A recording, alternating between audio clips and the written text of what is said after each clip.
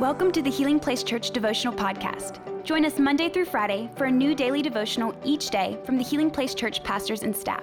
We hope this podcast will help you grow in your faith and will be a blessing and a resource to you as you pursue God daily. How's it going, HBC? It's so good to be with you today. I hope you are enjoying these devotionals in the book of James.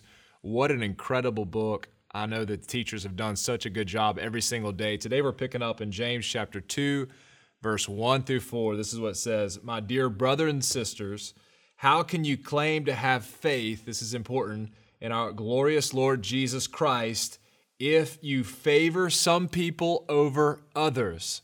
Incredible. He's attaching faith with favoritism in a negative way.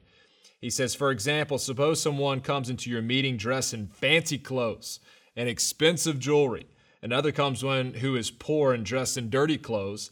If you give special attention and a good seat to the rich person, but you say the poor one, you can stand over there or you can sit here on the floor, well, doesn't this discrimination show that your judgments are guided by evil motives? What an interesting set of scriptures and verses here that James is giving a warning.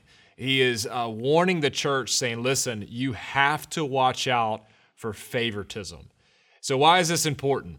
Well, Jesus really knocked down the barriers in this thought of giving preference and favor to people based upon their race, based upon their economic status, whether they're wealthy or they're poor, or their education level, if they're educated or uneducated, if they're Gentile or Jew, if they're male or female, if they're slave or free. Jesus dismantles this thought of, hey, I'm going to show favor to this person because that's my preference, or I feel like I'm going to gain something, or God forbid, out of malice or hate or judgment. And James is peeling this back, and he's giving like a specific example of what would actually sometimes sadly and can still sadly take place in church today. And this is the picture. I want you to follow with me here. Back in the first century church, and they would meet oftentimes in homes, but they also were meeting at this time in synagogues. And so when the person or people would walk in, there is very limited seating. So it's not like our church, you walk in and there's just seats everywhere. A lot of people would have to stand, or some people would have to sit on the floor. But there were up front these benches, these almost like pew types of seats, but very few of them that were up front that were people were able to sit in. And so James is saying, hey, make sure that if someone comes in who is just dressed to the nine, man, they're looking good. They look like they got some wealth, they got some influence, they got some money. Don't say to that person who's maybe even new, hey, why don't you come sit up here in the place of honor?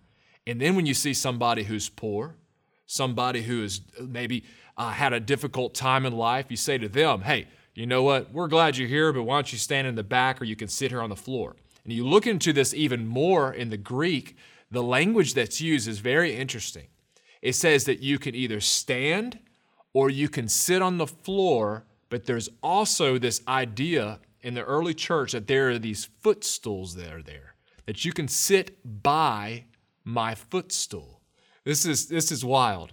So they'd have these seats, and then they actually had, in some cases, footstools for people who are wealthy. Sometimes what would happen would sit there and prop their feet up on the footstool.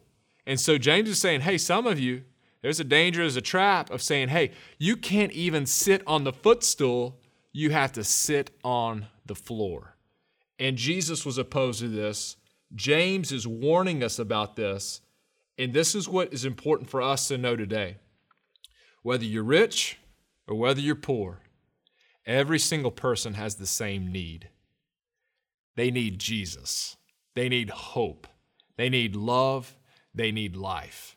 So I pray that in my heart and in your heart, in our church's heart, Healing Place Church, a healing place for a hurting world, that regardless of what someone looks like, what they appear to have or don't have, that we see people, that we see people who need Jesus, and not this idea of what do I have to gain out of this person.